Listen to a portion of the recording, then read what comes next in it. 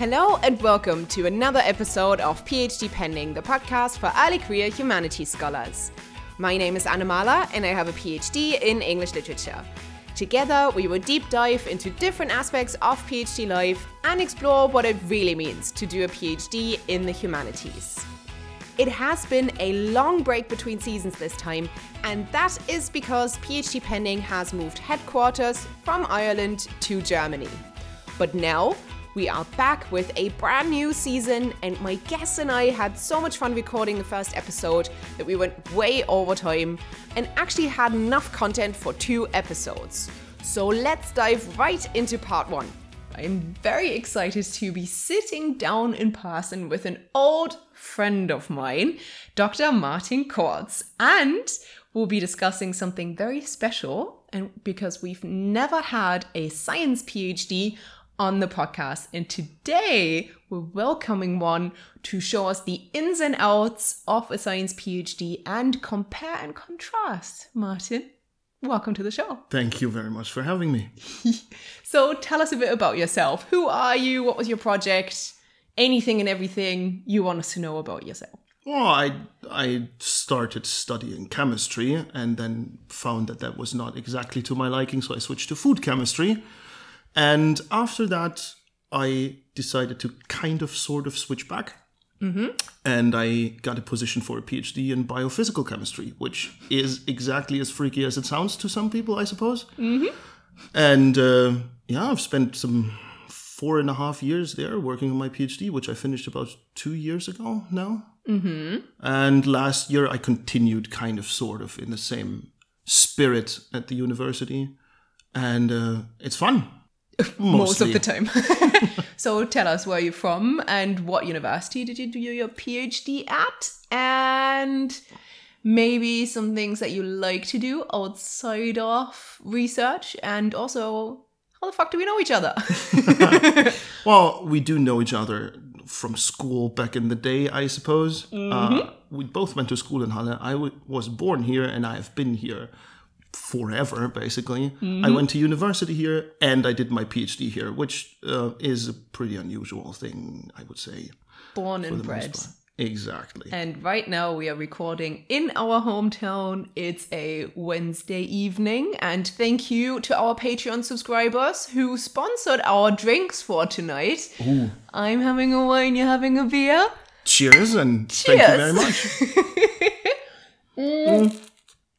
When it comes to outside of academia, well, anything really, anything that gets you out of the lab is pretty much welcome. So, but the usual stuff. I've been playing music for 16 years now or so. 16 years with the same guys, I might add, and that's a staple that really kept my sanity somewhat in check, I say. Mm-hmm. So, and the band is called? The band is called Sir Gary, and we've been doing that for quite a long time, and we're still kicking. And, after the turmoil of the past, 2.5 years or so, mm-hmm. We are getting back to performing live. And I'm super excited about that. And where can people find you on Spotify? And we do have an album on Spotify, Apple Music, Sony. People could look us up on YouTube, I suppose. There's supposed to be a video which is now about 14 years old or so. It is. So I don't know how I feel about that one, but Sir Gary, that is Gerry, on Spotify or, other major outlets. People can check us out if they like. Brilliant. Okay, and after that little plug, let's dive into some more PhD related stuff. So you and I had a quick chat before we started recording about some of the similarities and differences. And you really wanted to start with funding, right? Even before going into, okay, so how do you apply the question, what do you apply to? Maybe you can tell us a small bit what that's like for the sciences and specifically for your field. Because for us, it's very much a case of you come up with your own project and then you look for a supervisor and then you look for funding. It wouldn't be typical that a funding body puts out projects, especially not in the English literature kind of field. So what is that like for you in chemistry? Well, before I go into that, what sum of money are we talking about when you say funding, roughly? Well, so I got funding for my fees. So all my EU fees were covered. So we're talking about 18 grand over the course of 3 years. Yeah, that's not going to cut it in the sciences. It's not going to cut it in the sciences. There are other fundings available, and I think they come out to about maybe like 1,000 to 1,200 net a month. And they also cover your fees, and you get a bit of travel allowance. Okay. But those are the very, very, very competitive ones. And maybe if you have 10 PhDs starting in the department, maybe 2 out of the 10 get it. Maybe only 1. There was some years where nobody got it. I can see you smiling. Okay, so the very first thing that I think people should understand is that if you pursue a PhD in the sciences, you are working on a project that will be lab work, most of it, which means you have a lot of consumables to spend. You need chemicals, which can range anywhere from peanuts to incredibly expensive substances. You need machinery, and those need repairs or extra parts, which are incredibly expensive. You need all the lab space and all that. All of that costs an absurd amount of money. And you will be spending an absurd amount of time doing that. And I mean time on a daily basis. So you also need a salary, which is why you get paid. And depending on where that funding comes from, that very much informs a lot of the things that are going on, including how you would apply for such a position to begin with. In my case, I looked up several opportunities. The first thing you should look for is like the working groups. What is their expertise? What is their field of research? Does that tickle your fancy? Can you see yourself working on something in that direction for the next, 5 years or so? And I found one, and I went to the group leader, the PI, as we would call that, and which stands for principal investigator. So it's head of the project, basically. And I asked him if he had any ideas for fancy projects that we might discuss, and he told me that he did, but there was a lot of back and forth. And then he called me and said, "Come by, we'll talk about it." He presented to me a rough idea of what the project would be, and I said, "Yeah, that sure sounds interesting." He took care of the funding, and then it went from there. There always has to be a public call for those positions. They have to be announced publicly so that everyone can apply. But usually you pick a work group that you think might be your thing and that you can work in comfortably, at least somewhat, for quite a while. You discuss with the PI what the project might be. They handle the money. That is one opportunity. The other would be that you apply for a stipend, of course, in which case you basically pay yourself. You pay your own salary, you pay for your own consumables and chemicals and all, and the institution just presents like lab space and a work environment that you can go to and use their machinery and whatnot. How often is that done when you're saying that like all the chemicals and all the material costs so much money? Like who has the money to self-fund in that way? Well, is that done often? I have no idea how much money you would get for a stipend, but my understanding is that the funding is usually pretty good. There are many like foundations, Humboldt Foundation, for example. Okay, so it's kind of like an external funding body situation. Okay. I think you would have to propose a project to them. That sounds reasonable. So you need to meet your PI and work on the details of the project anyway. But in this case, you need to work on the details of the project much more because you have to present that to this foundation or organization that will fund you. And then you get X amount of money for X amount of time. And you kind of spend that how you see fit, more or less. Oh, wow. Okay. Right? But in that case, you get a lot of different obligations, different things that you have to take care of, as opposed to when you were employed by the university, which was my case. And we'll get into that later on different topics as well, I suppose. But it always starts with talking to a PI that you think that there might be a work relationship possible there. and then roughly figuring out what the project will be. And in most cases, they will handle the funding. Okay. So it's like you have some quote unquote creative freedom to design your own project, but most of the time you go into an existing work group. Yes. Okay. Yes. And there's like already some kind of project going, and then your PhD relates to that overall umbrella project. Well, it's not necessarily an umbrella project. It might more be a branch of research, for example. The official title of the working group where I did my PhD is Complex Self-Organizing Systems. And that can mean a crap ton of different things. It's me! And so... a complex self-organizing system. You are, in fact. If you're up for science talk, you in fact are. But this group deals with a lot of things, from synthetic polymers to ionic liquids, which is super fancy stuff, to proteins and all branches.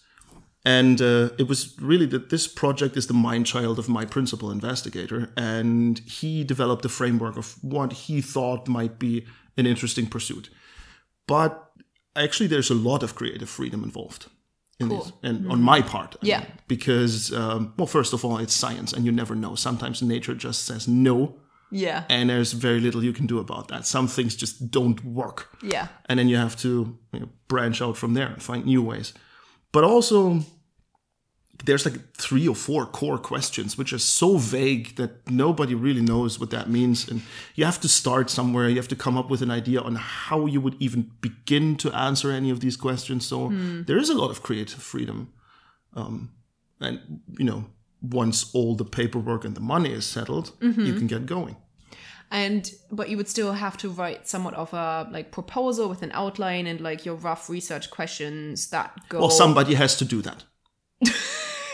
In my case, my PI did that, and he applied to it's called a collaborative research center. So that is a great, let's call it a conglomerate of a lot of projects were pooled, and they were evaluated and ranked. And there's budgeting, of course, always in these proposals. And then they looked at how much money they had and just cut off all the projects that were so far down the list that there would be no money. My project got accepted, and therefore the money was handled. And the whole project proposal was done by my PI, quite a while before, because he was cooking up this idea for a long time. And so there was that.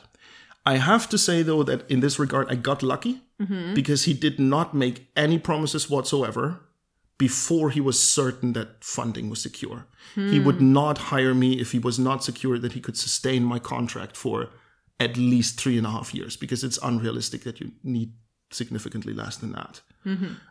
That can go other ways. I know of people who get hired with contracts on a yearly basis, and if something doesn't work out, well, they're just out of luck. So that's the bad side of things. But really, this side of things was already handled, and it often is. Interesting. You're rarely super deeply involved in developing your project to begin with for a PhD. You basically just look for a project that you really like that's already out there, kind of. Kind of. Right. Okay. But occasionally you do get a bit of a hand in how that.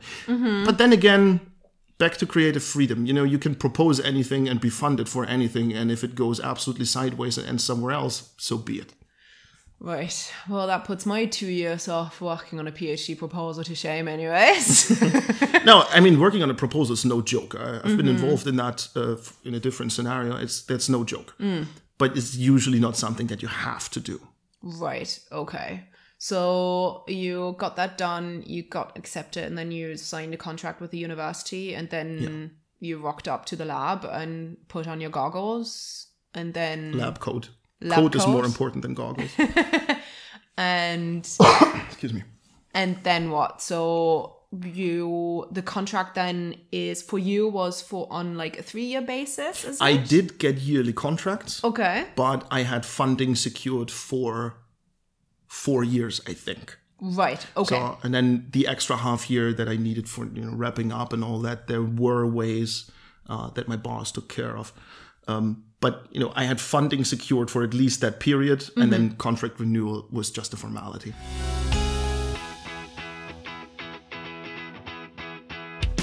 And so the normal usual length of the program would be about 4 years, like generally in your field. It is relatively rare that you get done with that in significantly less time. It is also fortunately rare that you need significantly more. I mean, I do know at least 2 people who took about 7 years for different reasons. That's not a good sign. But usually I'd say you need somewhere between 3 and 5 years-ish. And in terms of, because obviously with a literature PhD, I sit down at my desk, I have my books, I do my research, and I write. I feel like, from what I know from your work, is that it's way more actually like based in practical research, like in experiments and all of that. So if you could look back at your PhD and like break it down into how much of your time did you spend actively like practically researching, and then how much time do you spend with like books in the library researching and writing stuff up? Well, that depends on whether evaluating all the data that you collected as part of the practical or part of the literature and research and sitting down work, because that is a massive part. So I would count that towards the practical aspect. Okay. And if we assume that, then practical to research is probably something like 70-30. Oh, wow. Okay. So I wanted to break that down really quickly into how many months that is, but we're just going to let that slide because my brain doesn't work. It's been 4.5 years, roughly 70-30. Yeah. So I did spend a good 3 years and then some in the lab. Yeah. Okay. So what would a typical day look like for you? So you go into work in the morning, you put on your lab coat, and then what? Ideally, you already have an idea of how the experiment is supposed to be set up, because you need to prepare samples. Yeah. You need to know what you're doing. You need to know a lot of different numbers that are important, like how big does the volume have to be? How much do you have to weigh? Blah, blah, blah, blah. And you prepare samples. And that alone can, depending on the samples, sometimes take an hour or 2. And then you would fire up the machines, which would hopefully go quickly, and you set up experiments. And then usually you can just press play and you have an idea of that's going to take 10 minutes, then you come back and you repeat that. And you run experiment after experiment after experiment for hours. And then after you have like your series of experiments done, 5 hours or so, you take all the data you got, you fiddle around with it to see if that was worthwhile. And then you will realize that you've been there for 9 hours and it's probably kind of time to go home. That would be a typical lab work day, yes. But you already have like kind of prepped out or mapped out where you want to go that day in terms of like going into that lab day. Okay, so here's my list of like the experiments that I need to run. This is kind of like the outcome that I want. Do you have an hypothesis or like a thesis going into it in terms of like it can be proven that or it can be argued that? Sometimes, yeah. That is usually how you come up with the experiment in the first place. As I said in the beginning, there's a lot of creative freedom going from the proposal for your project that got accepted, right? And you keep in mind those core questions that you put in there, that somebody was interested in enough to give you money for it. Yeah. Right? And you go, okay, like this is a massive overarching questions. And you break that down into what does that mean? How does this particular aspect work? And then you need to come up with a strategy to even begin to understand how you can answer such a question. I don't know, like let's say the overarching question is, what does this material do if I fire a laser into it? Well, it's kind of easy. You put up this material and you fire a laser into it, right? But then your question is, well, does that relate to this or that phenomenon? Can it be improved? Like whatever effect we're looking at. How would you go about that? And that is a lot of what goes into designing your experiments. You have like rather specific questions and then see if you can design a way to to find them. So I worked with proteins that self-assemble on water surfaces. It's actually kind of creepy stuff, but it's really cool. And when you poke them or like stress the water in some way, they form interesting shapes in 3D. Actually, we know that. Mm-hmm. The question is, can you see these shapes? Can you take a picture of that? Can you photograph that? Mm-hmm. Turns out you can. Like, are we talking a molecular basis? Well, it's not quite molecular resolution, but it's very close. So it's tiny. It is very tiny. Tiny. Okay. I took images of that are 1 by 1 micrometer large, and Jesus. You can see the difference of a couple hundred nanometers here and there, and. So, okay, we know this exists. I do want such a picture because I do want to know what it looks like. How do I get one? Right? And then you design your experiment from that. And you run that, and then you look at the pictures and go, well, that's bullshit. Or, oh, it actually looks kind of cool. Okay, let's see what we can learn from this picture. And then you look at this picture and you see something interesting, and then you go, oh, maybe we should repeat that experiment because I want to see this specific aspect. How do I refine the methods to get a closer look? So it's like a trial and error kind of situation. And then, from this, okay, how do I get to see that in more detail? Well, that informs your next lab day on what your experiments should look like. And so you hop basically from one part to the other. It kind of snowballs then as it goes along. Okay. Exactly. And would you have done like initial book research, quote unquote book research, to find your initial experiment? Yes, and to know about the framework. Okay, I need to put this protein there onto that surface in that machine, kind of. Is there a difference between the two? I don't know. Is there? Well, I'm not quite sure I got that question right. Then, so you absolutely have to start with literary research. You need to know you need to know as much as you can that is already established. Yeah. Because for one, you want to avoid running experiments for 5 months only to find out that, this stuff has been published in 1970 or something. Yeah. And you could have just looked that up in a half an hour. So that would be very unfortunate. Yeah. And I have experience with that.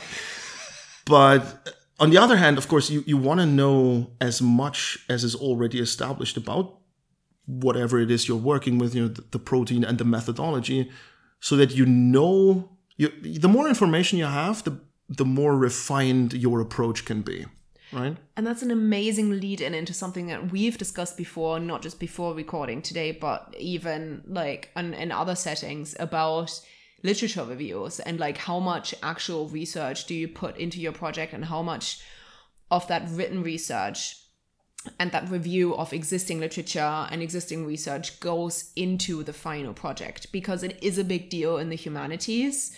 You have to tie everything back to what existed before in terms of, this is the hypothesis that I want to prove, this is my argument, this is what's been done before, this is how it differs, how my idea differs from what's been done before, and here's what I found in the literature to prove my argument or to disprove it. And here, just to really show that, what's that saying? You're standing on the shoulders of giants, to put your entire kind of research into a certain context, really. So it doesn't just inform the way you approach for me, it would be a primary text if I look at a book, and for you, it would be how you frame your experiment and what you do. Initial information, I get that, but how much of that actually in written form goes into your PhD at the end? Well, standing on shoulders of giants, that's kind of a neat way of looking at it. The thing is, you are supposed to research something new. The whole idea is that you do something that has not been done in that capacity or with that specific angle, or, the hook must be something new. But of course, you're meddling then with data that nobody knows. Yeah. Naturally. And you very rarely get clear answers from your experiments. The conclusions you draw are well-educated guesses. Okay. And the better you can educate them, well, the more solid they appear, right? So what you need is established knowledge to back up the conclusions you draw from what you did. Your data is indisputable. This is the data you collected, right? You collect the spectrum, and that's what it looks like. But what you do with that, what you draw out from that, what that means for the molecules and what they're doing, well, it needs to be backed up by established and accepted science, right? Mm-hmm. And so there is a lot of research that you need to do just for yourself, right? You look at the spectrum, you have no idea what it means. So you need to educate yourself on how to interpret these things and why they look like they do so that you can actually get some information. And then when you put it out there, you better have a bunch of science behind you that says whatever you just concluded from that is solid. Right. Okay. So it does play a massive part. It does. Still, okay. And just for you personally, when you did that research and you found out about like the context and the framework of your experiments and all of that, would you put that in writing for yourself? Would that be a part of, like, I suppose my question is about your writing process. You have this massive part of like practical research with lab work and all of that. And would you just take notes as you went along? And then like, what would the write-up look like in terms of, okay, so here's the research that I've done to educate myself and to put into context what, the outcomes of my experiments were. And these are the outcomes of my experiments, because what I've heard through the grapevine is that people in the sciences don't really love writing up their results, and they leave it to the last possible minute. Yep. So that is not a rumor. That is 100% reality.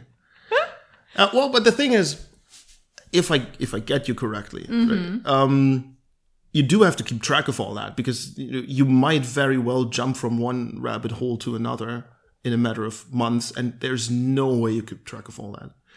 There's also, however, since that is the possibility, there's no real sense in starting writing your thesis kind of along the way.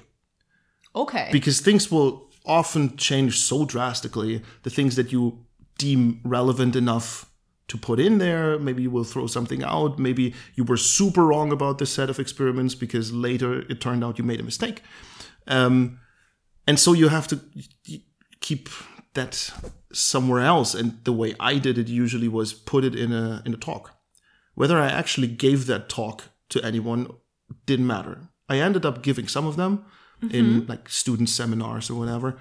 But I do have a whole bunch of presentations for like 15, 20 minutes short talks that I could give that I think would make sense in and of themselves, where there is a bunch of like, okay, this is the science that we know, always with references. This is where you find that. And then you put your own research at the end and you say, therefore, I believe this means that and that. Yeah. And so I made a bunch of short talks that nobody ever got to hear. And other people like write reports basically for themselves. Yeah. Or they are asked to write annual or I don't know, maybe every 6 months or so, a report to some supervising body or whatever. Right. And that definitely helps. Yeah. All right. To keep track of what you have read already and how that might matter in the end. It's this accountability piece, right? You kind of set a deadline, or there's like an outer deadline. Oh, I need to give that talk, or I have to. Oh, that is definitely helpful. Submit that report. That is definitely helpful. That is definitely helpful, and because like as you said, like putting so much of the data on the back burner that can happen easily. Because oftentimes lab work is just more exciting than sitting on your desk and looking at colorful lines all day. That makes you kind of dizzy. So it is definitely tempting to just run experiments for 5 weeks straight, and then when you look at all the data you collected and you see like, oh my god, this is like 5,000 files that I have to go through now. No, right? And so it is good to have deadlines. For yourself to just say, okay, I need to put this set of experiments in a form where I could give a talk about that, and it has to be finished in 4 weeks. I'd be so scared to forget something. Something like what? Either like write down a number. Oh, that happens. Or like, next thing then is like, I can't even remember what I had for dinner last night. That happens. Never mind, remember the exact parameter that I put the laser through a certain thing 2 weeks ago. Yep. That's why you keep a lab journal. And that's why you better learn very quickly to keep a thorough lab journal. Like the first, 30 pages of my lab journal are a mess. I looked at that the other day and I had no idea what was going on. Mm-hmm. Zero. And had I looked at that like 3 days after the experiments, I would have been equally as clueless. And it's really an awful feeling because, this is something that you did. Someone might ask you about this. Right? And this is why you have to keep a thorough lab journal. Right. And you need to write down all the intricacies that you might need to know and you are probably forgetting about. Things like, okay, I put this on like 100 milliwatts microwatt power as opposed to 80. Mm-hmm. And I need to remember that. Mm-hmm. It's nowhere else. None of the files that you create on the lab computer show you what that was. Mm-hmm. You have to remember. So would you put that in like an actual paper format? Would you have like a Word document? No. How does that work? Like old school book. Mm-hmm. Like take down notes, like actual bullet points. Yeah. That's really cool. Mm. Okay, so that's how you kept track and you didn't forget anything. Yeah, it is absolutely necessary. Okay. There's no way around that. It's like one of those skills that you acquire after a while, I suppose. Yeah. Is it? In terms of like, how do you keep a lab journal that works for you? Yeah. Is it? I mean, we did have a lot of lab courses during studies, right? Mm-hmm. And we had to hand in lab reports that would like detail the experiment that we did and draw conclusions and all that, which is more like a mini paper, I would say. But it does kind of sort of prime you to keep your notes in order and remember what it is that you did. Right. And you have to find a style that works. So they teach you that skill, kind of. Kind of, yeah. Okay. Well, yeah. They don't drum it into you in a separate seminar, but it is something that you have to pick up along the way. Yeah, it's like essay writing for the humanities. How you structure an essay, how to structure your argument, all of that. Okay. And this was it for the first part of my conversation with Martin about the similarities and differences between humanities and science PhDs. In the next episode, we finish our conversation and dive deeper into how conferences work, how admin works, and what teaching is like when you do a PhD in the sciences. And we also look at how vivas are different between the disciplines. If there's anything that stood out to you that you want to chat about, head over to our Instagram and Twitter at PhDPenningPod and let us know. We'll see you again in 2 weeks.